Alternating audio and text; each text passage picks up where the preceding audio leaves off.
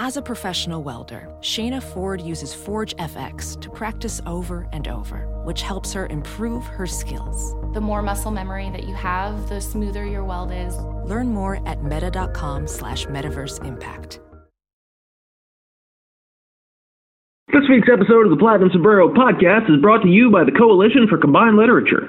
Do you find yourself wanting to read the classics but you just don't have the time? Well, worry no more. Our flagship program fuses popular works into an easily digestible format. See what happens when Dr. Seuss and Harper Lee combine for that new tale of Yuletide justice, How Atticus Finch Stole Christmas. And who can forget Edgar Allan Poe and Arthur Miller synthesizing two of their most famous stories and getting Mask of the Red Death of a Salesman? You'll discover all kinds of fantasy lands in books such as Cloud Atlas Shrugged, Gone Girl with the Dragon Tattoo, The Wheel of Time Machine, and Brave New World According to Garp. Stay tuned for next year when we unveil our first marriage of movies and television with Godzilligan's Island. The Coalition for Combined Literature. Patent pending.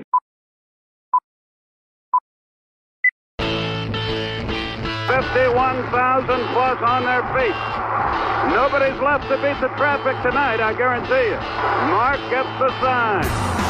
The wind and the pitch, here it is. Swung, fly ball deep left center. Grissom on the run. Yes! Yes! Yes! The Atlanta Braves have given you a championship. 25 lighters on my dresser, yes sir. You know I got to get paid. To right center, and the Braves have won it! 25 lighters on my dresser, yes sir. You know I got to get paid. Swing and drive, out to right, welcome to the show! I got 25 lighters for my 25 folks.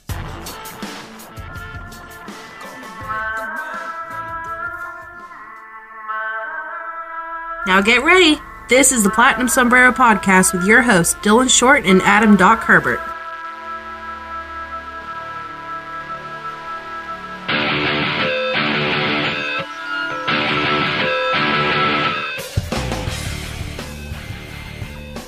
What's up, everybody? Welcome to another episode of the Platinum Sombrero, brought to you by Armchair All-Americans in conjunction with our good friends at MyBookie.ag. It is bowl season here for college football. If you need to place a wager to show off how smart you are to win some money, go to MyBookie.ag. They are the best gambling website on the planet. They've got the best customer service. They have all the best lines up there, the most knowledgeable people. Go up there. Now you can bet MMA as well. So you got some fun fights coming up. John Jones returning against Alexander Gustafsson. Go to mybookie.ag and use our promo code BRAVES25 and they will match your initial deposit up to 50%. That means if you deposit $100, they'll give you a free $50 as well. Mybookie.ag. Use our promo code BRAVES25 and let them know where you heard it from. Now, getting into the show today, this is a very special episode. This is something that Doc and I have been talking about getting done and trying to do for, since the playoffs started. Our guest today is somebody we've been wanting to talk to for months and months. It is Mike Petriello. Mike, thank you so much for joining us, sir. Hey, guys, how are you? That's very high praise. I hope I can live up to it. You know, we had to do it because I'm going to jump right into the big thing. When you guys were doing the StatCast broadcast during the playoffs, that was maybe the best baseball announcing I've heard. That was so cool to have, people talking about WABA and OBP instead of your traditional batting average. How did that come about? Well, I appreciate that. We had a great deal of fun. I was very fortunate to work with Jason Benetti and Eduardo Perez, and I think especially fortunate that we got a really good game and that it wasn't like a blowout in the first inning. It came about really earlier in the year because the three of us did a home run derby second screen, which was pretty fun, but it was also difficult because trying to broadcast a home run derby is like trying to broadcast a hurricane. It's not really baseball, So we were told 3 weeks or so before the wild card game that this was a possibility. And then, of course, we didn't actually know who would be in the game or where the game would be until, the night before. So it was a lot of work that night, but it was a lot of fun, and I was blown away by how positive the feedback is. I don't think Twitter can agree on anything, but they all sort of agreed that this was cool. So I appreciated that, and I hope we get a chance to do more. That was actually going to be my next question. I'm assuming it's in the books to do more of it. My question was going to be, how long do you think it is before we can actually start getting the more in-depth type of numbers in the broadcast, as we've started to figure out that things like average and just straight-up wins and losses and ERA are not really telling the full story. How much longer do you think it is before we get the more in-depth analysis on these broadcasts? Well, I think it depends on which broadcast you're watching. I think some guys do a really good job of it already. Like, Jason Benetti with the White Sox tries to pull in some of that.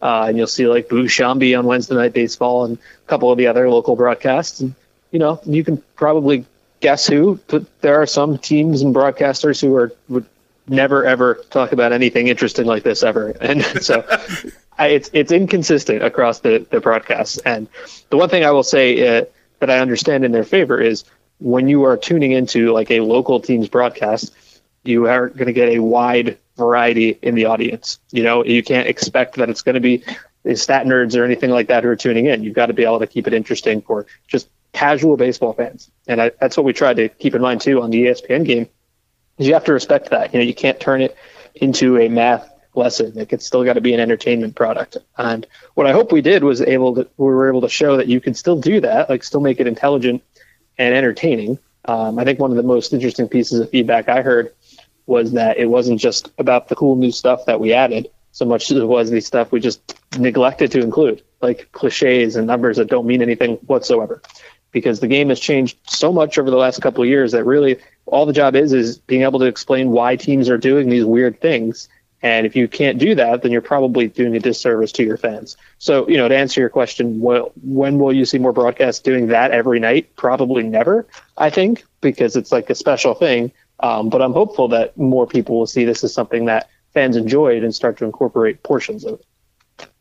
The fact that there was the regular broadcast, quote unquote, and then the next channel up was the StatCast broadcast, I think that really pronounced how big the differences were. I mean, you made a really good point about you have to appeal to the casual baseball fan that may just happen to tune in and say, oh, there's a playoff game right now. But it never people get almost scared of these new stats because they don't understand what they mean. But the StatCast broadcast never came across as preachy or condescending or anything negative at all. And even having the visualizations that were part of it were so cool as well. Like you would never see some of the camera angle shifts like you were seeing in the StatCast broadcast. So I thought it was very, very cool. But I have to ask, was it just the coolest thing in the world calling a playoff game, being in the booth for that?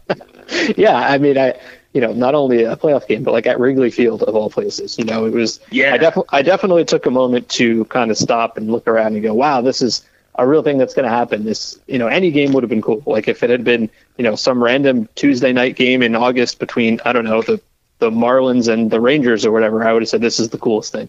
And we got to do it at Wrigley Field for a playoff game. And I think, that kind of heightened it for us in the sense that, hey, this is not an experiment game. Like this is a real game that matters. And that's the most important thing, is to call this game. And that's what I thought was really interesting about it, because the game was interesting and we were able to, explain why the shift was going on, or why this guy was being brought in to hit, or what you might expect from this next player or something like that.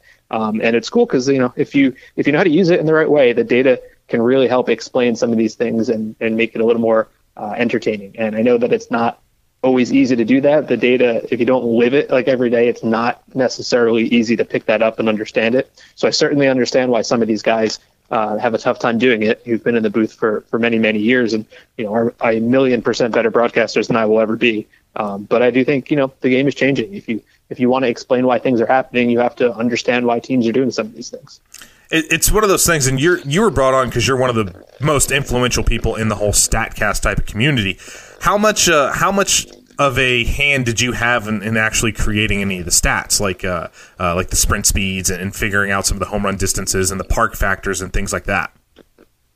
Well, in terms of what you would see on the air that night, like in leaderboards, almost all of it, like the broadcast team at ESPN, the production guys did a fantastic job, because, like I said, we didn't have much time to prepare since we didn't know who was going to be in it thanks to the tiebreaker games. So I threw a whole bunch of stuff at them, and they came up with these really amazing graphic packages. If you mean more big picture, like who creates the stats, that's mostly Tom Tango, who works with me at MLB.com, who is a sabermetric legend. I am fortunate enough to sit right next to him and annoy him with questions pretty much every day. And so, we work together, but it's really, he is the one with the brain power and the mathematical skills that I do not possess. And fortunately for me, I have access to him. And if I do anything that's vaguely intelligent, it generally means I've talked to Tom about it first. Tom Tango is an 80 grade name. I'm just going to say that now. That is an all-timer. It is an 80 grade name, and it's not even his real name, as I think most people know. I would change it. I'm just saying, like, that would be my full name. That would be my actual name. Do you have a stat that's your favorite? Everybody in every front office, every GM has their own particular stat that's their favorite. Everybody that analyzes baseball has one too. If you had to pick one single statistic, which one is your favorite? Well, that's a fantastic question. If I'm looking at StatCast things, then I like to look at things that you've never been able to measure before.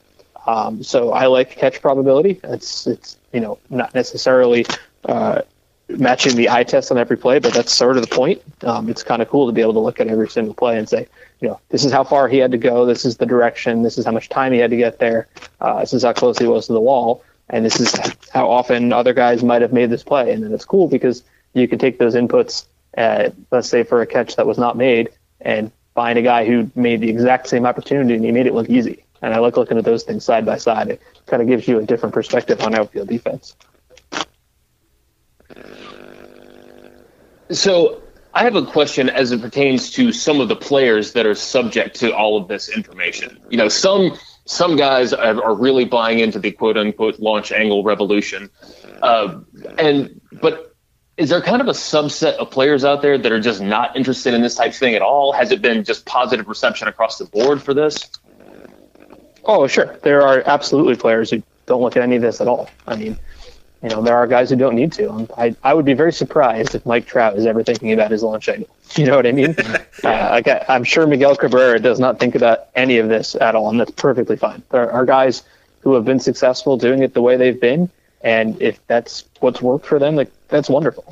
I don't ever expect it to be, a 100% acceptance. Like, how do I use this stuff? I like to look at guys like, Justin Verlander is really interesting. He's probably a Hall of Famer. And for many, many years, he was dominant and just based on talent. Like he would say, he rarely, if ever, even looked at scouting reports.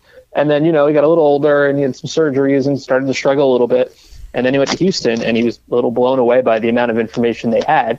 And he's been just as good as ever with the Astros. And so I like the stories like that, where guys are using the information to make themselves better. Obviously, Verlander is an incredibly talented guy.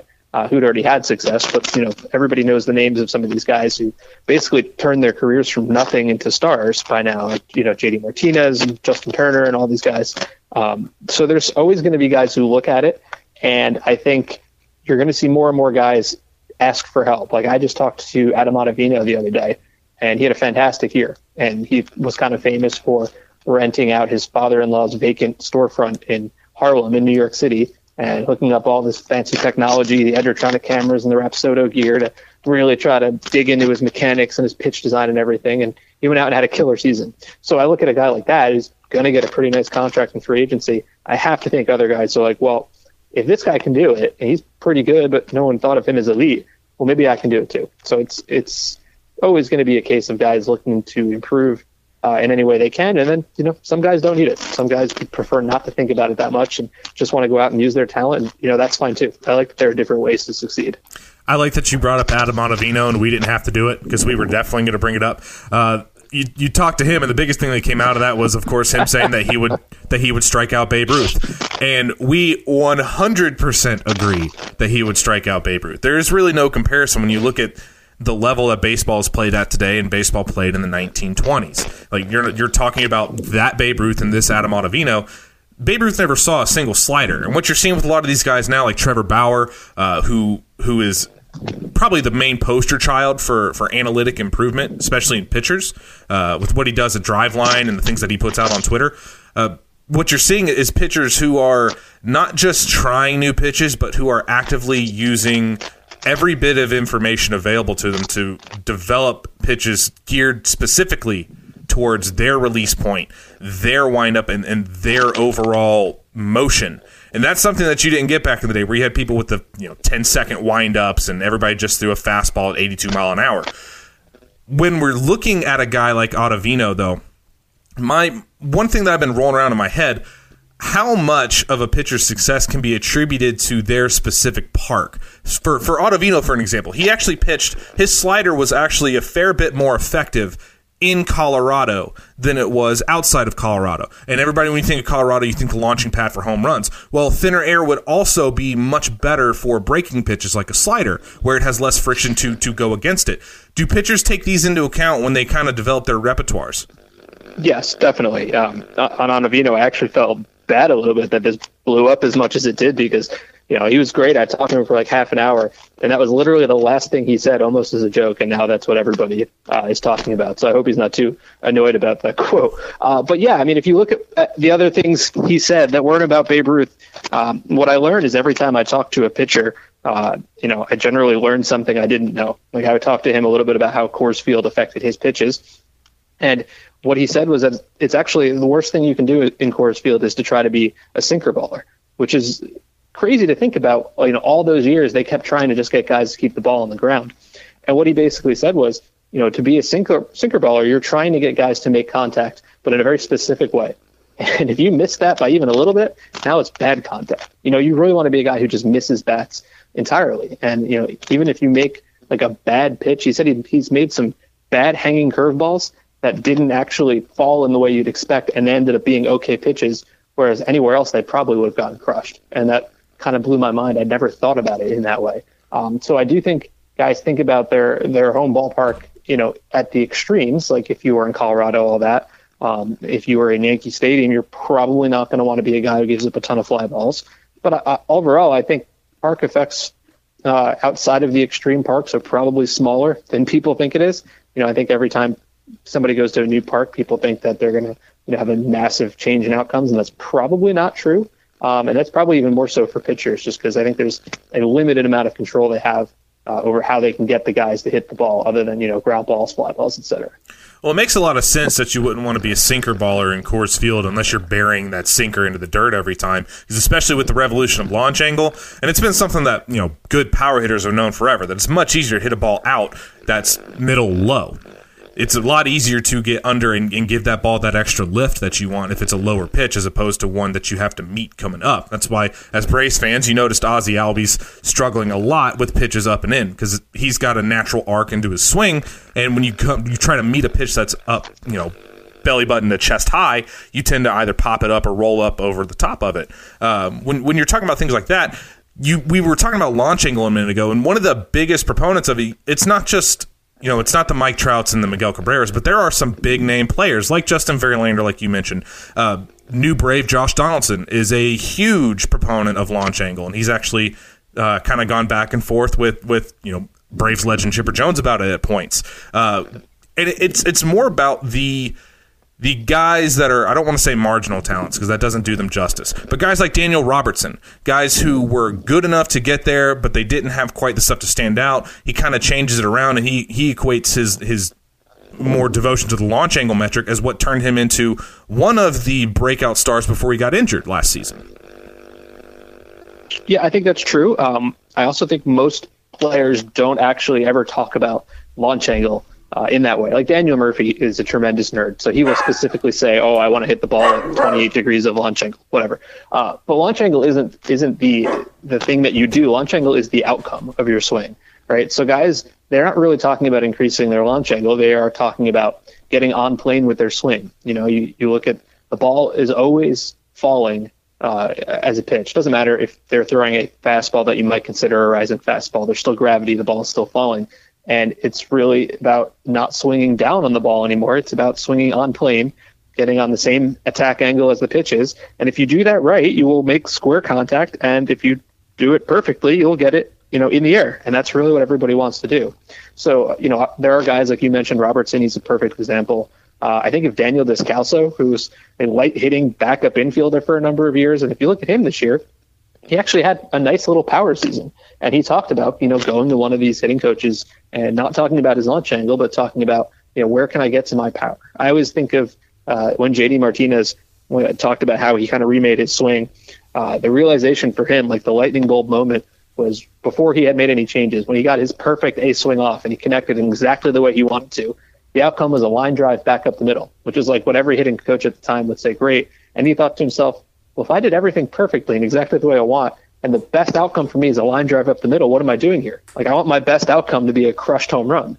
And that's kind of where he went and changed it. So I don't think he went into it saying, well, I'm going to change my degree from this to this.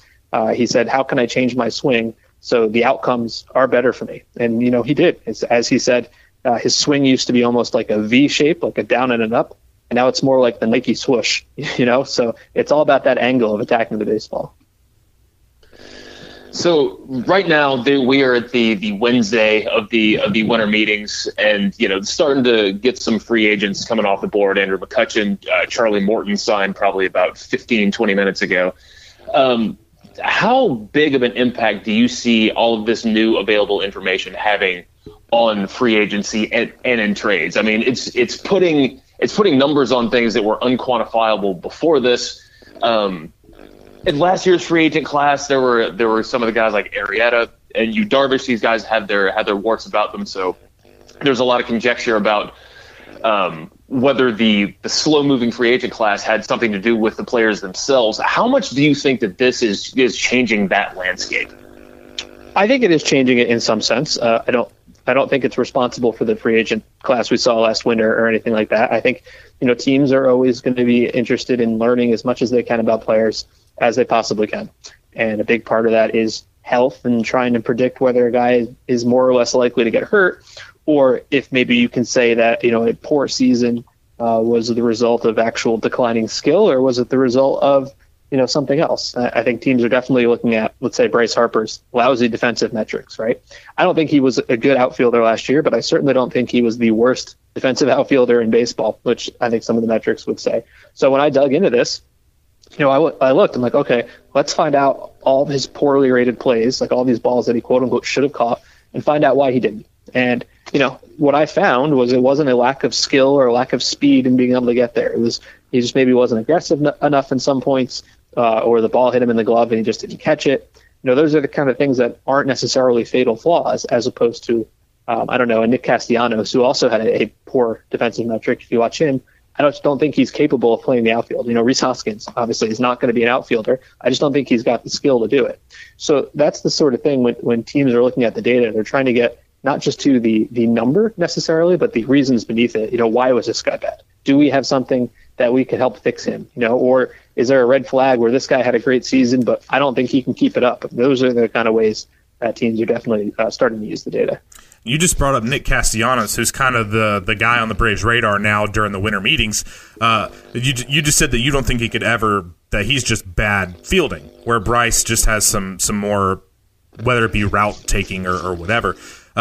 Is Castellanos a guy that's just lost, or is that a guy that, with some more time in the outfield away from third base that could eventually get to get to below average instead of horrible? Well, you're right that I think inexperience is part of it there, because he came up as a third baseman and has been in the outfield for, I think, maybe 2 seasons now. So I think that's part of it. But, I look at a guy like that and I don't see that much that says he's going to improve. And I don't know that any team is going to look at him in that way. I mean, for me, he's a DH. And I love Nick Castellanos. He crushes the ball. I've always been a big fan of his as a hitter.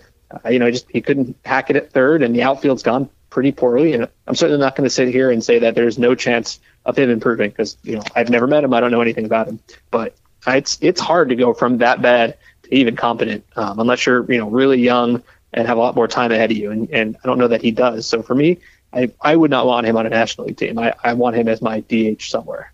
I would tend to agree. I've always thought DH when you see him. The interesting thing, though, with him will be once you get him out of Comerica, how does his bat play up in some of the smaller parks? But that's actually kind of leading me into my next question. With all the wealth of data available to you, and it's not really just the eye test anymore for these front offices, when you see, I would have thought this a whole lot more last year where Mike Moustakas struggled so hard to find a deal, but Andrew McCutchen getting a lot of money for a little bit less performance kind of threw that out of whack a little bit. How much we make a big deal about the big oversized contracts, the Mike Stanton deal. Bryce Harper's going to break off. Mike Trout's going to reset the universe, and he deserves to. But what does it mean for the more marginal player, your Michael Brantleys of the world, your A.J. Pollocks, guys who are going to want your traditional, the 5-year $80 million deal or 6-year $80 million, or guys like Hayward who got $180 million, that now we can go through their entire body of work and you can look at everything they bring to the table and say, yeah, he's better at this one area, but overall, he's not doing that much for my team. Well, I think it's going to be different for every kind of guy. Like, for example, McCutchen, just got 3 years and $50 million. And I've seen a lot of pushback from people saying that they're surprised it was that much. And I wasn't. I thought it was actually pretty fair for both sides. When I looked into him and a couple other guys earlier in the offseason, he's not necessarily young anymore in baseball terms. He's just 32, I think. I looked at some of the underlying data, the foot speed data, and I didn't really see any decline. He's still as fast as he's ever been. And that's kind of the first place you'd look if you were worried that a guy was maybe slowing down. Even if you're not necessarily worried specifically about stolen bases, you might care if does a slower foot speed turn into slower bat speed. Those are the sort of things we're still learning. So I imagine for a guy like McCutchen, it probably helped him. And certainly there are other guys where it may not help them at all as we start to move away from just valuing home runs and RPIs. Like Moustakas, I was surprised at the deal he got last year for sure. But I also don't think he's that great. I think third base maybe right now is being played at a higher level than it ever has in the history of baseball. There are so many good third basemen. Like, we do this show every January for MLB Network where we rank the top 10 at every single position. So I'm just starting to put my lists together. And I looked at my third base list, and forget top 10. I don't think Moustakas makes my top 15. Like, Miguel Andujar right now, and Josh Donaldson right now, and Travis Shaw did not make my initial top 10 list. And maybe they'll get on before I submit it, but I think that should tell you a little bit about how just ridiculously deep it is. So for Moustakas, I just think it's the depth of his position, and it's the changing of what we value. He's a very old school type, power and RBIs. And when we didn't care about on-base percentage, I think he'd have done a lot better than he's probably going to do right now. Can I ask, how did Johan Camargo, my personal man crush favorite, make? How did he rank out on your third base list? I don't think he came anywhere on my third base list because, probably Josh Donaldson was my Atlanta third baseman. It's okay. I'll suck it up. But talking about that a little bit, do you think that the new metrics, do you think they value pitchers or hitters more? I don't know that they would value either of them more. I just think that they are able to tell you, different things. Like for pitchers, we've learned just so much more about, pitch shape and spin rate is just like scratching the surface of it, right? Obviously we have velocity, we have pitch movement, but now we're learning so much about where each type of pitch is useful based on the pitch, the movement and the shape and the spin and all of it. So I think that's a huge deal, and I think that's partially why pitchers have been so dominant because they're just ahead in that. But hitters are starting to catch up. Like all the guys we talked about, sort of adapting their swings to try to get on plane. I don't know that I would say that this makes anybody more valuable. It just sort of changes the way we use it as a coaching tool and a scouting tool, really. Well, Mike, I know that. God, I can't believe that we've already been talking about this for 25 minutes. I know that we got to let you get back to your day, man. But I just had a quick question, and that's, this has only been in place for a couple years now. It seems like everywhere you turn, it's WABA and all of these different new stats that a couple years ago were completely foreign. I just wanted to know what's next. I mean, what's the next evolution of this? Do you have things that you guys are working on that within the next couple of years you think are going to be like the next stat or anything? Well, yeah, I mean, we've got some new metrics that are going to come out before opening day next year. So it'll be a first look at infield defense, which I think will be cool. And it's not going to suddenly tell you like Miguel Andujar is great and Matt Chapman is bad or anything, because I think the previous metrics have done a pretty good job of that. But hopefully we'll be able to do a better job of accounting for the shift and the positioning. So I think someone like Alex Bregman, who hasn't necessarily looked great in metrics so far, I think hopefully we're going to make him look a little bit better. We're also going to get into some outfield stuff, like who runs the best routes and who's got the best reaction time and all that stuff. And then as the future goes on, I'm hopeful that the technology will improve a little bit and we can maybe get into actually tracking bat speed and all that kind of stuff that we can't currently do now. So there's always a long list of things we want to get to, and I'm pretty excited to always have some interesting things to come out each year. And I'm going to hijack one more thing here because it's been bugging me this whole time. When you're talking about the sprint speed metrics, and I love looking at those. One thing that that kind of, I don't know if it's more an anomaly or what, but you're talking about infield defense, which I cannot wait to see. But you talk about sprint speed, and everybody equates speed with good defense. You look at shortstop, though, and that's not the case. Francisco Lindor is probably the only one who's a fast sprint speed type of guy, who's a great defender. You look at a guy like Andrelton Simmons or Brandon Crawford, traditionally very, very low sprint speeds, but you'd say that Andrelton Simmons has the best range of any of the shortstops in the game. I think that's probably true, and because sprint speed is top speed, right? It's how fast are you running in your fastest 1 second window, and often that's not what happens in the infield. For the outfield, it makes a lot more sense.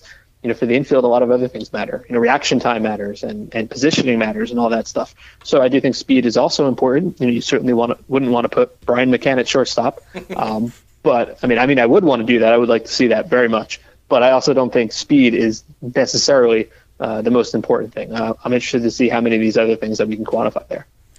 I cannot wait to see that. Andrelton is one of my all-time favorites to watch, and I can't wait to see once we can quantify the reaction times, almost like in football in the draft and the combines when they do the 20-second shuttle when you're measuring somebody how fast they are side to side and whatnot.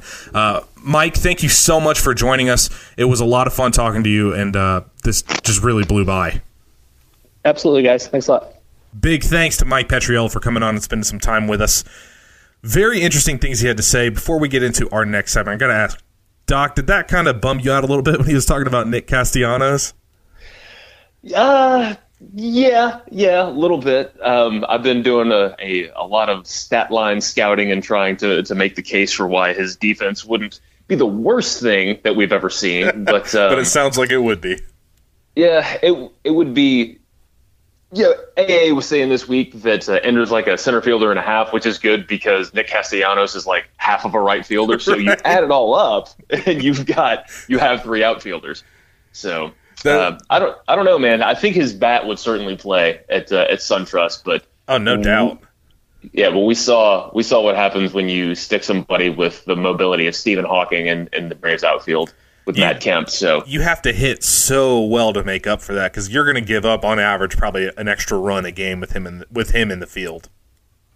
Yeah, but this is the thing about Castellanos is that last year was his first full year playing outfield, and once again, scouting stat lines here, like the defensive improvement, it was real, and just getting the reps, getting the familiarity. I think the farther away he gets from being a third baseman and the more he becomes like an outfielder, then you can still make the case to where he's going to continue to get better and be half Matt Kemp as opposed to being full Matt Kemp. So, but Comerica Park is enormous. It is a wasteland for hitters, and also it makes it really tricky to field because you have that much more ground to cover. So not only that, you go from having Jacoby Jones as their center fielder to having Ender. Right. I mean, everything that StatCast has taught us is that Ender, it backs up the eye test to where you can watch Ender and say, man, that guy's an amazing center fielder. And then you look at the numbers and say, I told you that guy was an amazing center fielder. Well, he was talking about those new stats, talking about like route efficiencies and showing balls that certain guys get to where other guys have to lay out. You know what that just makes me think of? It's going to prove once and for all that Andrew Jones is the best defensive player to ever play the game. I have no doubt. And you know what that means? Vote for Andrew. That's true. We are in the season. If you are in the position to vote for Andrew Jones, you should absolutely be doing so. And let me clarify this. If you're stupid enough to vote for Omar Vizquel and you don't vote for Andrew Jones, you should have your vote taken from you and you should spend 10 years behind bars. Well, even the guys that are like the Cleveland beat writers last year that came out and voted only for Vizquel and Jim Thome, and nobody else, that's... You don't deserve a vote at that point because you're not voting on who's the best. You're voting on who you liked. And the quick thing on Omar Vizquel, yeah, the 2,800 hits looks real good. You realize he played like 21 years. So that comes out to 144 hits a season. That's not impressive. You just do that, the math in your head there, or did you have that one? I've already done it. I have a whole long list, and I promise you, once we get closer to the Hall of Fame vote, I will be spamming your timelines with all of this. Just know, vote for Andrew. Agreed. I look forward to being spammed. That is a big deal. But when you're talking about defense like that, there's still a whole host of ways that they can go with the outfield. Now, winter meetings wrapping up, obviously, without a whole lot getting done, outside of DePoto being the crazy mad Russian and pulling off a 3-team trade with money and draft picks from the hospital, which just sounds like the most Jerry DePoto thing to ever happen. It really does. I think that somebody dared him to do it. I don't even know if he's sick. It was like he was trying to. It's like he's playing DePoto bingo. He's like, make a trade from the hospital. I think I could do that. He's building his own legend. He's hitting the nurse call button saying, nurse, quick, dial this number for me. And it's another trade with Seattle and Tampa Bay. There's so many that they've made just in the last calendar year. They've made like 7 trades with each other. It's crazy. Does it make a lot of sense? Now, the first reported thing, because it was insanely hard to follow what was happening. The first reported one was that Edwin Encarnacion would be going to Tampa. Now it looks like he's staying in Seattle for a little bit. I don't know if that makes more sense to me or not, because they let Crone go because he would have been paid just too much money. Edwin's owed a heck of a lot more than C.J. Crone would have been. I kind of get the feeling that Encarnacion is a more valuable asset than Carlos Santana is. I think that the part of the reason why, well, Cleveland has a deep familiarity with him. You know, he played for Cleveland for forever, and was a catcher. Well, I think that that's ultimately where he wanted to wind up. But I mean, if the Phillies are going to give you $60 million for 3 years, I mean, take it. Yeah, no shame in that game. If somebody offers it to you, take it. Yeah, absolutely. So I think that Santana got what he wanted. I would not be surprised if DePoto trades Encarnacion sometime in the next 6 weeks. Oh, I would not be shocked at all if he flips DePoto and Swarzak, both of them. Yeah, I mean, so we'll see what happens there. So I don't know. And that was the biggest move. I mean, outside of McCutcheon signed, and there were Familia signed. Well, we both got that one wrong. That was a phenomenal signing by the Mets. I'm going to be clowning on Brodie Van Wagenen for a long time, and I'll be clowning on him later in this episode. But getting Familia on $330, that's a fantastic sign. Yeah, and the Mets kind of owed it to themselves to do that, because the return that they got when they traded him to Oakland in midseason, it was minimal. You know, so they got their from what they gave up to get Edwin Diaz and Robinson Cano's $100 million, pretty much zero. They gave up way too much in that deal. So this seems like that was a good deal for them. As much as I hate to say it, I would have loved to see Jeurys Familia in Atlanta. Yeah, and there's still the reliever market. It got its first shot in the arm, because as soon as Familia signed, Joe Kelly signed with the Dodgers pretty much immediately after that. $14 million a year for Joe Kelly, right? Is that what I saw? So 3 and 25. 3 and 25. So quick math. So right around 12.5. Or it's over 3 years, so he's got like $8.33 million, which. Yeah. If you go back and you look at his splits for his the way that he pitched in March, April, June, and October, got him $25 million. The way he pitched in every other month would have got him sent to AAA.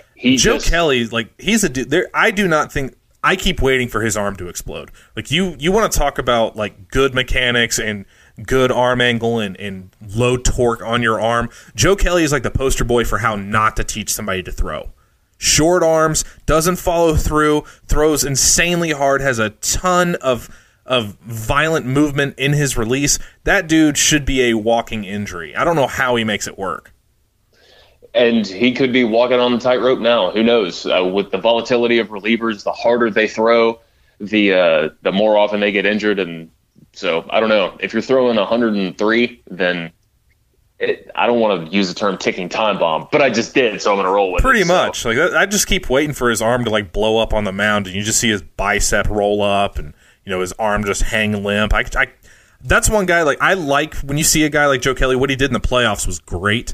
And that's a guy that, because of the playoff push that he had, you start thinking, ooh, maybe a fit for Atlanta.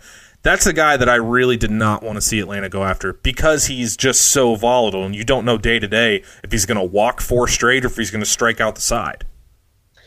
Yeah, and we've talked before about being mediocre is better than being inconsistent, because at least you know what you're going to get. Right. Now, in this case, it seemed to work out for him. Being mediocre and inconsistent seemed to work out for him pretty well. No knock on his hustle for getting his money.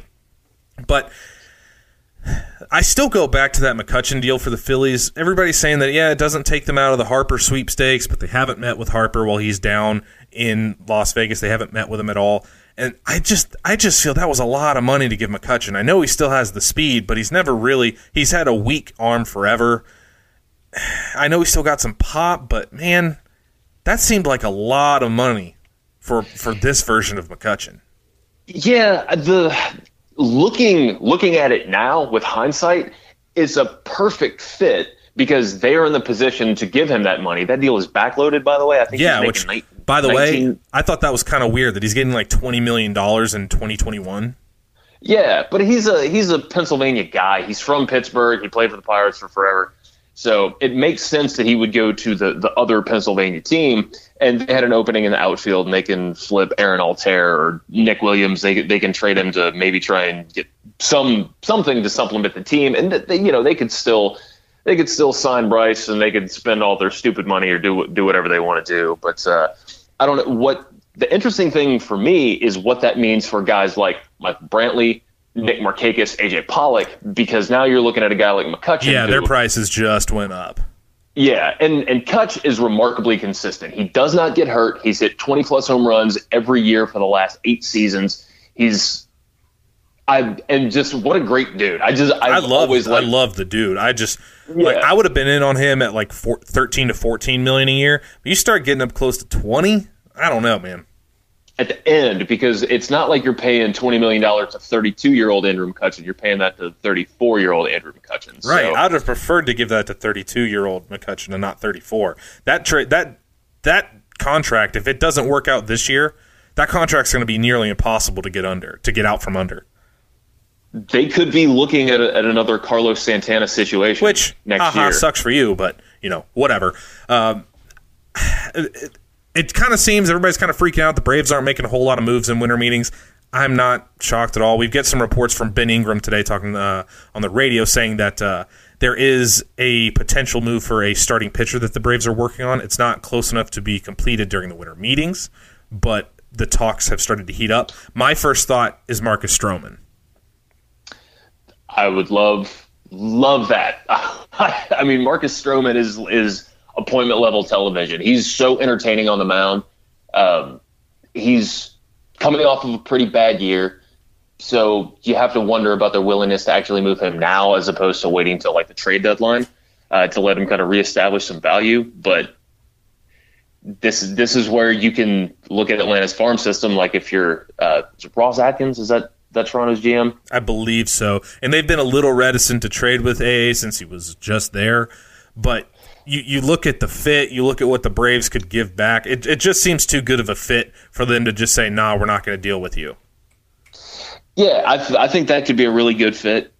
My first thought was Sonny Gray, but part of that has to do with the fact that Brian Cashman basically nothing. He just came out and said, we're trading Sonny Gray. Yeah, he just flat out said he's not going to be on our team opening day. Yeah, and then they traded for James Paxton, and they signed J.A. Happ. So unless they're running out the 8-man rotation, then there really is kind of there's no room for him there. And I know that Sonny Gray is a very, very polarizing target. Not a fan. And I get it. But if you look at his road splits last year, his road FIP last year was 265. Now, and the weird thing was, like, every single thing about his line in Yankee Stadium was where every single thing. He gave up more home runs. He gave up more line drives. He get everything. He struck out less, walked more. But it just tells me some guys are just not New York type, And I've seen people saying, "Oh, so what if the Braves play the Yankees in the World Series?" If that at least is I'm there. One, at least I'm in the World Series. Right. So maybe you don't pitch Sonny in that game. There are ways around that. You can make the contingency plan if you make it to the World Series. So I don't know. I would be intrigued by it. He's only got 1 year left and he's making $9 million. It would be a good value play. It could be a really interesting buy low. I don't think it would cost anything in the top 10 prospects. Maybe even a little bit beyond that. And that's the kicker. That's your kicker right there, because I am deathly against Sonny Gray. You look at his last 2 seasons in Oakland, and they weren't good. Basically, he was Julio. He had that one breakout season, his rookie year. Then he kind of dealt with a little bit of injuries. Then he had another good year after that.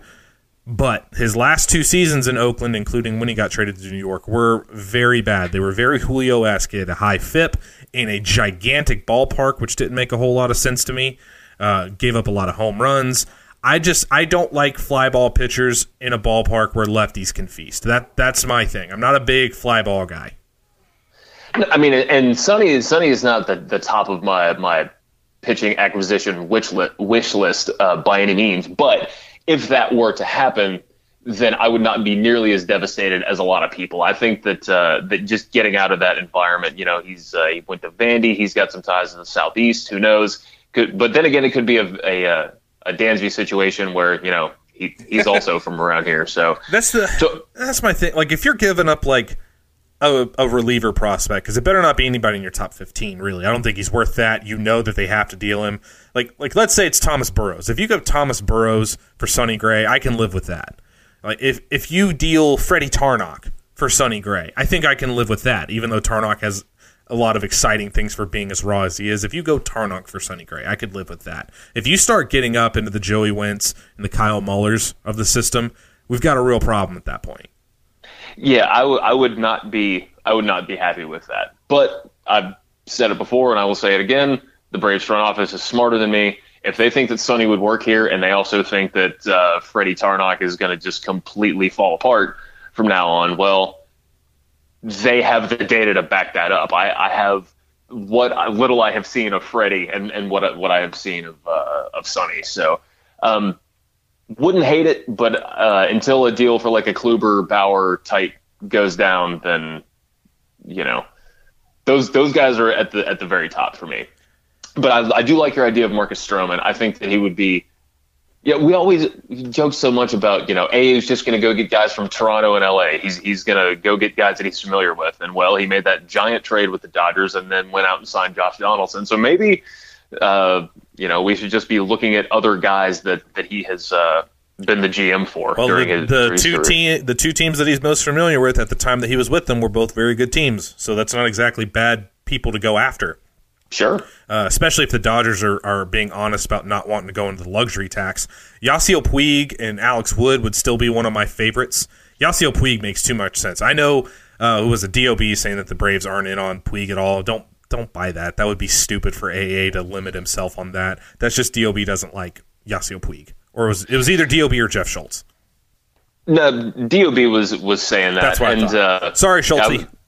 I was just talking about how polarizing Sonny Gray was. There might not be anybody more so than Yasiel Puig, man.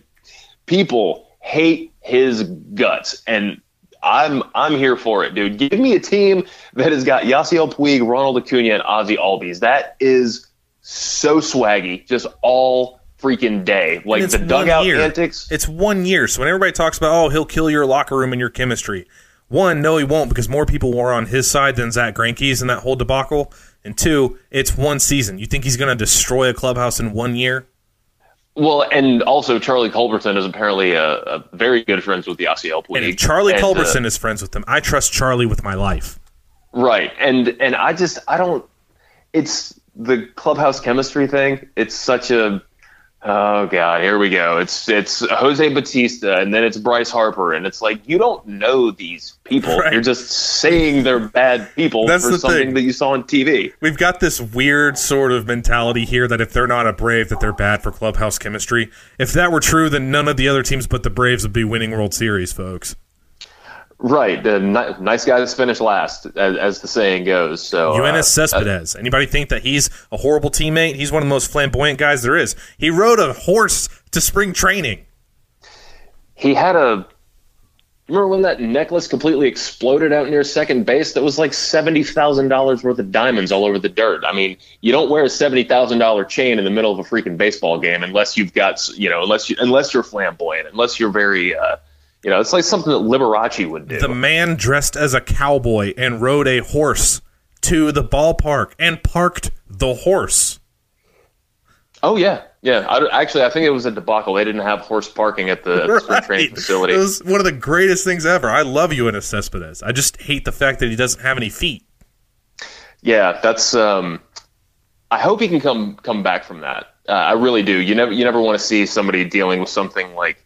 I mean, it's. God, we joke about the Mets curse, but my God, so he's got to have surgery on both of his heels. Right. Well, it was just the one, and then they bring him back, and then it's both. Yeah, I mean, that doesn't happen on any team other than the Mets. So, and I will say this about Yoenis Cespedes. His walk-up music is the theme from The Lion King. Respect. Which is awesome. Yeah, that's amazing. He's one of my favorite personalities in baseball. But that wasn't the only big news in winter meetings. Not a whole lot happened, but there's a whole big mess of fun rumors. You got the White Sox, who appear to be the front runner for Bryce Harper right now, which nobody would have imagined. And we're not going to get super deep into it, but you talk about the White Sox, they've got maybe the number 2 farm system. Either them or Tampa Bay has the number 2 behind the Padres in Major League Baseball. So they have quite a number of people they could field. They wouldn't be contenders in 2019. You talk about 2020 when they could add Eloy, Dylan Cease, Bryce Harper, Jose Abreu in the same lineup, Zach Collins as well, Jake Berger if he comes back from his Achilles well. They've got some pieces there and a ton of money that they can throw around in a management group that's tired of sucking. The biggest one for me, though, and Doc, you and I talked about this a little bit today, and I've kind of been freaking out a little bit over this. Apparently, Boston is willing to trade Xander Bogaerts. Yeah, I did not see that coming. They've and maybe they're trying to make some type of run. I don't think it's going to be like for Kimbrel or something, but they're to the point where Mookie Betts is going in. He's not even going into his last year of arbitration, and he's projected to make $19 million, I think. I mean, he's going to make a whole bunch of money. And, you start looking at some of the things that you could move to supplement your club. Otherwise, Bogaerts, it would suck for them to move him. But I would be all over that because that's what I'm saying. Like, you know me and Dansby. I'm not a Dansby fan. You like Dansby, but I think we can both come to an agreement that Xander Bogaerts is a substantial upgrade. Wait, you don't like Dansby? I know, shocking. Revelations here on the Platinum Sombrero, folks. First I've heard of it. But Xander Bogaerts is one of these short-list, maybe one of the most underrated talents in baseball right now. Like you don't hear his name thrown around with the Lindors and Seagers and Correas of the world, but he is extremely talented. You're talking about a 23 home run third base or shortstop. And yes, I know he played in the AL East, so that bumps the numbers a little bit. But he's a great hitter. Gigantic OBP guy, always on base, still fast as well, plays an above-average defense. It's not a great defense, but it's an above-average defense. That's a guy, now it's only for 1 year would be the problem. He's projected to make $12 million, but if you're asking me to make an upgrade on my team, yeah, give me Xander Bogaerts yesterday. Oh, I'd certainly be open to adding him. I don't even know what something like that would take, but he's everybody values different things in players, and whenever I'm looking at somebody, like especially when he gets into evaluating guys for the draft, the one tool guys, the one trick ponies, that does nothing for me. You know, like you look at a guy like Bogaerts, he does everything, a little bit of everything. Yeah, he's very solid on both sides of the ball. Like you said, he's an above average defender. His offense, or the power, kind of comes and goes. Like he'll hit 22 home runs one year and then he'll hit 12 the next. But like his average is always high, great OBP, and he would probably be another one that would fit really well in this clubhouse. Now, like I said, I don't know exactly what Boston is looking for there. Here's what I was toying around with. It's 1 year, so you got to imagine you're going war for war. They're probably going to want right around a 50 to 55 future value. Bear with me on this. Would you do a Newcomb? And let's say a Newcomb and a Vizcaíno, if that brought you Bogaerts.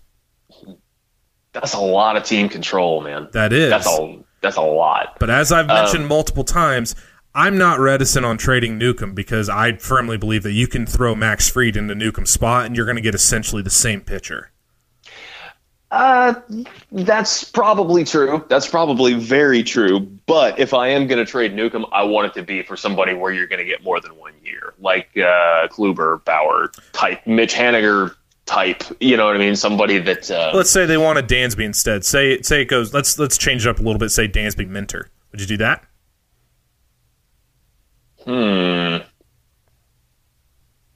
My initial reaction is not to say no. So that also is a lot of team control, but that does kind of change it up just a little bit. The question on that would be if you go like that, then you have to worry about what you do afterwards, because Xander's going to get himself a pretty hefty contract. He is, and the Braves don't have a whole lot of... They just have to be careful, because you can't give too long on a big deal, because then you're going to run into problems signing Acuna and Albies. Well, and it's not like the Braves have somebody that they can just plug in after that. Like, so many of the international prospects that got taken were middle infielders, whether it's Maitan or Livan Soto or Junior Severino. Like, there were so many of those guys were set to be the middle infielders of the future. And outside of Ray Patrick Ditter, I'm trying to think of 80 grade Riley Delgado, son. Yeah, okay, that's fair. But Delgado made it to high A last year, so you still have a ways to go. And Delgado is great, but I don't think that he's going to be like a starting regular on a championship team. AJ Graffinino. All right.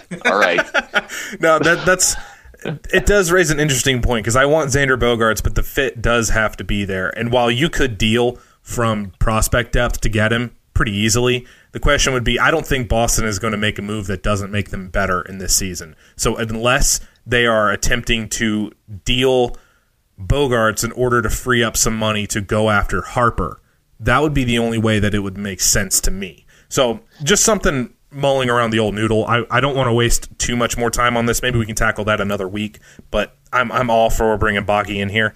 I guess I'm not going to be able to think of much else, but we got to move on. It was also the Rule 5 draft today. The Braves didn't take anybody in the major league portion, took 3 depth guys from the minor leagues. They did get a two-way player. He's just not very good at either tool. Which one was it Unruh? No, it was Swayze, whatever his name is. Creasy. Yeah, he's just not very good at either. Huh. I was looking at him earlier, and he's kind of your standard Rule 5 profile guy. Big strikeouts, big walks. Yep. And the other guys, I think his name is Rafael DePaula. They took him from the Reds. Every single thing about his line was extreme. He had he's Mauricio Cabrera. He is insane strikeouts, insane walks. Well, not just that. He was dealing with like a 98% left on base rate and a 28% home run to fly ball ratio. Seems impossible. Yeah, really. And he's 28. And most of the time when you're looking at the minor league portion, then it's just going to kind of be organizational guys like Anderson Franco, who was one of those Andres Santiago type guys who, you need him to start a game in Rome, he'll start a game in Rome. You need him to start a game in Gwinnett, he can start a game in Gwinnett. Like, on consecutive days. These guys are cyborgs, basically. And they just kind of fill in. But you never know. You have to gamble on these guys. And a guy like Riley Unruh, who they took from the Angels, I think? Yes, I think so. Yeah, he's somebody that'll be like, he'll be that minor league depth when guys like Riley Delgado, AJ Graffinino, and anybody else that you were shaming me for having forgotten, as they playing the middle infield for some of the whether it's Florida or Mississippi or whatever. I also think Atlanta's just trying to corner the market on Rileys, so I expect to see Riley Farrell here soon. Well, ideally, and who knows if the Marlins are? I think they were the ones that wound up taking Riley Farrell. So if there's any truth to these Real Muto rumors, then hopefully they're targeting Riley Farrell as well.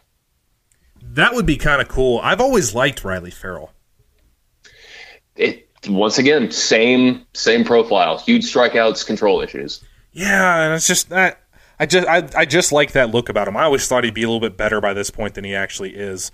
But the other big news, of course, the thing that's got everybody freaking out is Alex Anthopoulos leaving Wednesday night. We're finishing this up on Thursday. Leaving Wednesday night to go to a meeting with Liberty Media. Now everybody's running the gambit, whether it's, oh no, we're out of money, or oh no, that just means that Alex wasn't really talking to anybody, to holy crap, we're about to get Bryce Harper. There's not a whole lot of in between. It's not not every single thing is meant to be like a smoke screen or have like some deep hidden meaning to it. I mean, I would imagine that that this was scheduled long in advance to say, okay, go to the winter meetings, meet with all the agents, meet with the other GMs, figure out where we are, and because they know that they are going to add some more. They know that they've got $25 million ish. But if you start looking at something saying we can get this guy over here, we have these big ideas and we want to add some payroll, then yeah, we might need to have a little bit of flexibility here. What's the ceiling of what I can actually do? How much money do I actually have here? You know. So what you're telling me, you're telling me that they're going to add Xander Bogaerts and Jackie Bradley Jr. Right, exactly. And you know, I'm not really much of a conspiracy theorist. I don't think that this is meant to be anything that's like super controversial. I think if anything, it's good that he's got an exact idea of how much he needs to reserve for midseason trades. I mean, because they wound up taking on some payroll for Gossman. We can't forget, you know, everybody was saying we got so much money to spend. Well, we added a starter at the trade deadline, so the urgency might not be there quite as much to go out there and make another huge splash. But this piece of information kind of underscored something that I've been thinking about for a really long time. Like, if it was 1996 or whatever, you know, this is pre-Twitter and everybody, the information that they get, they're reading it in the newspaper. You know, they know like 0.0001 of what is going on with the team. To fast forward to now, and we can follow Bowman and Schultz and DOB and John Heyman, who... Why would I follow him unless I'm... Oh, no, wait, you mean Scott Boras is like paid lapdog?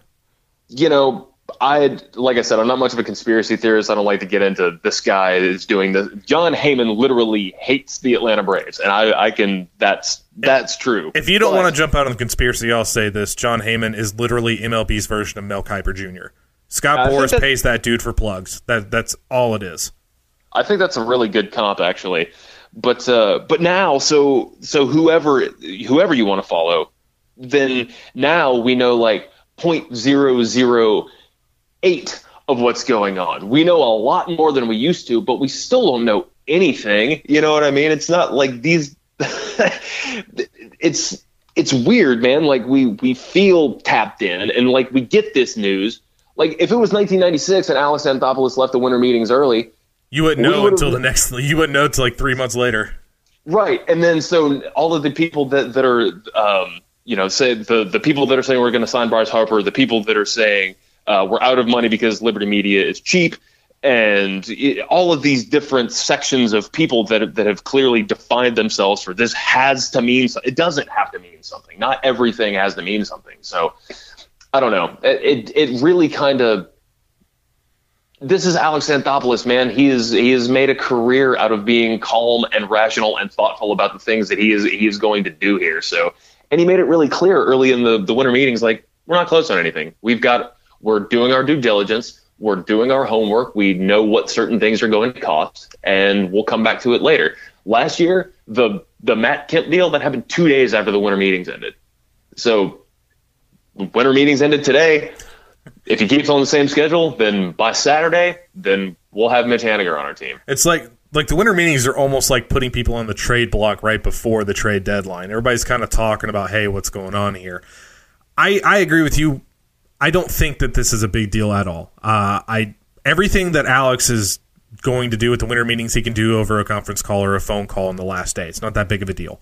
The other point that you just mentioned about us knowing more because of social media and driving that and all the reporters wanting to get everything out there and boost their own status, obviously, which I'm not going to fault them for, because if we could do that here on the Platinum Sombrero and break news, I most certainly would. Absolutely. But there is a caveat on that. While you most certainly can know more information, it is also so much easier to buy into the wrong information. And if you don't think that front offices send out wrong information, you're crazy. Just go look at the account of, I don't know, pick a reporter.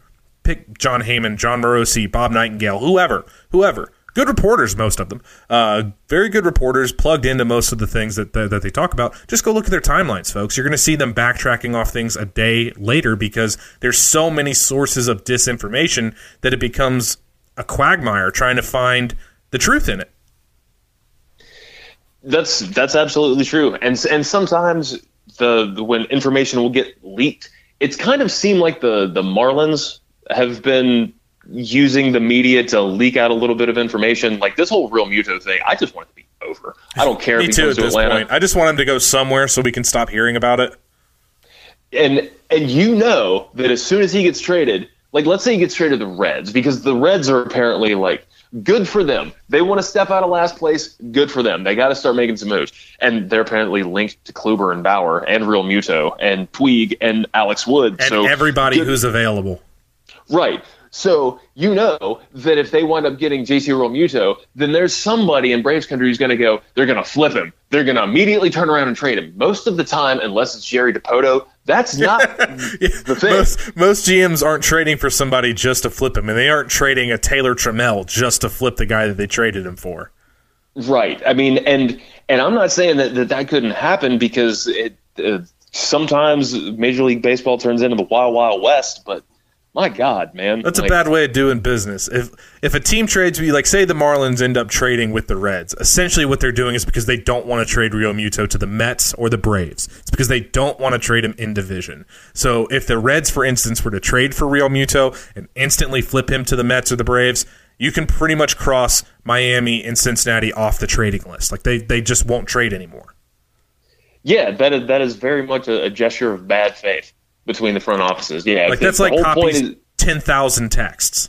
Yeah, if the point is to get him out of the division, then that's very Judas of Cincinnati to turn around and trade him. So, if you don't want to take that great deal from them, we will. That's all it is, really. And I don't see much happening. We'll see next week when we get on there. We were both wrong on Familia, unfortunately, but we've got some dominoes about to fall here. It looks like you can start to see some of the bigger guys start to come off the board here soon. And once those big guys come off the board, then I think free agency really gets into the big swing of things. I've said this before, though. I don't think the Braves are going to be very big players in free agency for the rest of this. I think we're done in free agency. You might see us add a reliever, maybe a Zach Britton even, or just any sort of reliever, as a Tony Sipp, some mid-range guys. I think the big acquisitions come through trades.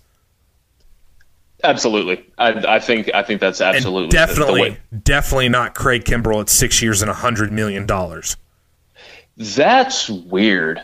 Like, I know that he's one of the best closers of all time, but man, you ain't getting 6 and 100, man. Who would pay him $18 million a year at this point? At this point, is he even the third best closer in baseball? I mean, he's up there, but he's starting to show the signs that he's been. I mean, he's not nearly as young as he used to be. I say that statement all the time, and it's 2 declining years in a row. Throws super hard. Nobody beats Father Time. Right, and you have to lead off with the big offer and say, I want 6 and 100, so I'll settle for 4 and 75. It's not like $75 million isn't just a shitload of money, but right. if you can, you don't want to leave $25 million on the table. So let me just say this: unless it's a 1-year deal, I ain't giving screw that. Not even a 1-year deal. I'm not giving any closer $17 million. Take the best closer in the game last year, Edwin Diaz. Replace Minter with Edwin Diaz. Do you know how the Braves change? 2 games. And that's what you're talking about with the best closer a year ago. He adds 2 wins. You're essentially, that's saying that'd be paying Dansby Swanson $17 million. Dansby was a 2-WAR player. $17 million. Would you do that for a guy whose only effectiveness, really, in most terms, is when you're already winning the game? No, I mean, and that's the thing about the younger guys who are throwing so hard. Like, the best part about them is not that they're throwing 105 and striking out 15 per 9. It's the fact that they're doing that while making $550,000 and not making $17 million. Like, you can play matchups with closer. We talk about, because we're Braves fans and all we watch is the Braves, we see the blown saves or the danger and we go, man, we got to improve the closers. The Braves as a team were above average as far as closing out games. We were actually above average in Major League Baseball. That's not an area of deep concern. Sure, maybe once the playoffs come around, you want a Felipe Vasquez type of guy. But that closer is so far down the list that it's not even funny. I know we got to go. I got one more thing that I heard today. Did you hear Brian Snitker talking about the lineups? I did not. Tell me about it. Well, love Brian Snitker, manager of the year. Thought he did a phenomenal job this year as far as improving from a season ago and from his first season before that. He is already backtracking to where he wants Ronald Acuna batting in the middle of the order, like fourth, and Ender batting leadoff again. This aggression will not stand, man. No, this is where AA needs to pull him aside by the ear if he has to and say, look, man, no. Ronald, there's a quite easy reason to why lineups are structured the way they are. Your 3 best hitters need to have the most at-bats. Where do they get the most at-bats? First, second, and third in the order. Leave them there. Oh, but RBI opportunities. RBIs are maybe the most misleading stat in all of baseball. RBIs are 100% a function of the players in front of that hitter. Well, and you can, okay, how can I word this? If they want to go left, right at the top, then Inciarte, Donaldson, Freeman, Acuna. That if Inciarte, why would Acuna be hitting fourth then? Why wouldn't Acuna be batting second so that he sees better pitches in front of Freddie? Well, and okay, well you can do it that way too. But traditionally, you keep in mind, Snitker is, how old is Snit? 62? He's 60, old. He's old. 4, he's old enough to where traditionally, like when he was coming up, then you put the power hitter fourth, and something like that. I mean, something like that can be hard to shake. Okay, it's a very seemingly new thing to have this guy who's hitting 300 with 40 home run potential and put him at the top of the order because it quote unquote squanders RBI opportunity. Where's Mookie Betts batting? He does bat. Well, according to Alex Spire, he's going to wind up moving to second in the lineup. Okay, so where was he batting last year? Fair enough. Where did Mike Trout bat? He was batting leadoff. But so I can kind of see that, but as currently designed, until you get a Haniger, a Castellanos, Eddie Rosario, somebody who you could plug into the cleanup role, then you do want to have, because Freeman's going to get on base. And Donaldson's going to, you're going to have guys on base for whoever comes up fourth. So I get it, but I think that as soon as another bat gets added to this lineup, I think that whole idea just is considered poppycock and deleted. I mean, ideally, I would want Ronald hitting second because I do want him to be able to drive in some people with doubles off the wall. I get that part of it. Ideally, I'd like him to bat second. You need a guy now. If you got Xander Bogaerts, by the way, Xander's a guy who could hit leadoff. Super high OBP, fast enough to score on gappers, blah, blah, blah, blah, blah. Other than that, Ronald needs to bat first. One, because he is the spark plug for the offense. How Ronald Acuna plays is how the offense plays. Two, if you're hitting him, I always want Ronald in the first inning. Point blank, period. Do not bat him fourth. Bat him second, bat him third. I don't care. He needs to be in my lineup because the number one hitter, by the way, usually he'll get more at-bats than the rest of the lineup, period, because he'll come up in the 9th inning at the end of a game. Your top 3 hitters, if they're good, get about 100 at-bats more than the rest of the lineup. Why would you not want your top 3? If Ozzie Albies can be a little more like minor league Ozzie, then he is perfect for the leadoff spot. And then when you can go Albies, Acuna, Freeman, Donaldson, but if you're listening to this, then you probably watched a lot of Braves games last year and you saw Ozzie just Ozzie can't bat leadoff until he can take a walk. Well, right. And when he was in the minors, he wasn't geared so much towards hitting home runs. And it's great that he can do that, and you still can count on him to at least hit 12 to 15 next year. But to having Ozzie hitting 260 with 25 home runs, that's not who he's supposed to be, I don't think. I think that he is much more I think he needs to be about 285, 15 to 17 homers. I think that's his sweet spot, that 17 homer range. 285, and he needs to learn that it's okay to take a strike. Yeah, he got very greedy as the season went on, and hitting all those home runs in March, April, and early May. I think that just put him in the wrong spot. I think an off season to kind of step away from that and then reapproach. You can make a case where Albies is going to be the leadoff hitter at some point during next year. But yeah, I don't think that for right now that there is any reason to pull Acuna out of the leadoff spot. And as it's structured, I would not mind seeing Johan Camargo bat fourth. He's already shown you that he's got a knack for punching in runners when he needs to, sixth inning and later. He's pretty good at that. He'll wear it on the right center field line just past the second baseman. He wears that spot out. He's a switch hitter, makes good contact, gets on base a lot. I'm fine with that. The idea that the fourth hitter has to be your main power hitter, that's going to be a hard transition to get away from, but that's one of the things where AA and Mike Fast, hopefully this should be where Mike Fast really makes his money, where he says, look, man, look what we did in Houston. That's all you need to do. No, that's fair. And Snit is allegedly going to be operating completely independently, but I think that part of the whole thing about him embracing the analytics side of things, like it does kind of have to be fed to him a little bit, because I don't picture that he's going to be sitting there right before bed reading about ex-Waba or whatever. Like I think that he's. Oh, honey, did you see this OBP stat? Like on wow, base percentage. OPS plus, what the hell is that? I don't know these newfangled kids. But if he can get the help, because like you said, he was very, very improved. Very much this past year. So, and similarly to bring this full circle to what we first started talking about, as Snitker gets a little more comfortable with it, much like future Braves right fielder Nick Castellanos gets more comfortable with playing the outfield, the more reps that each of them get in their respective fields, whether it's going back on a ball or lineup construction, whatever it is, hopefully the better they will get at it.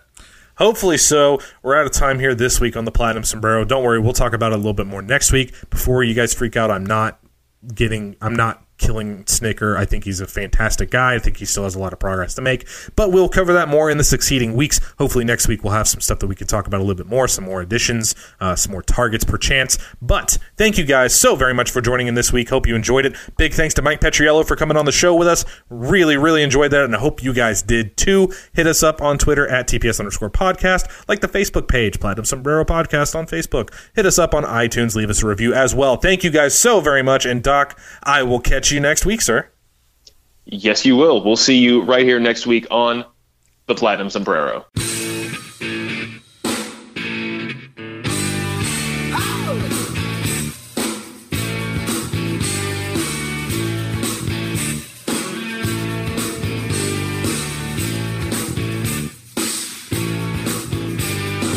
may drive around town in a brand new shiny car. You're facing the wind and your haircut's in. Friends think you're bizarre. You may find a cushy job, and I hope that you go far. But if you really want to taste some cool success, you learn to play guitar. Play guitar. Play guitar. Play guitar. Oh yeah. Play guitar. Play guitar. Play guitar. Okay, thanks. Bye.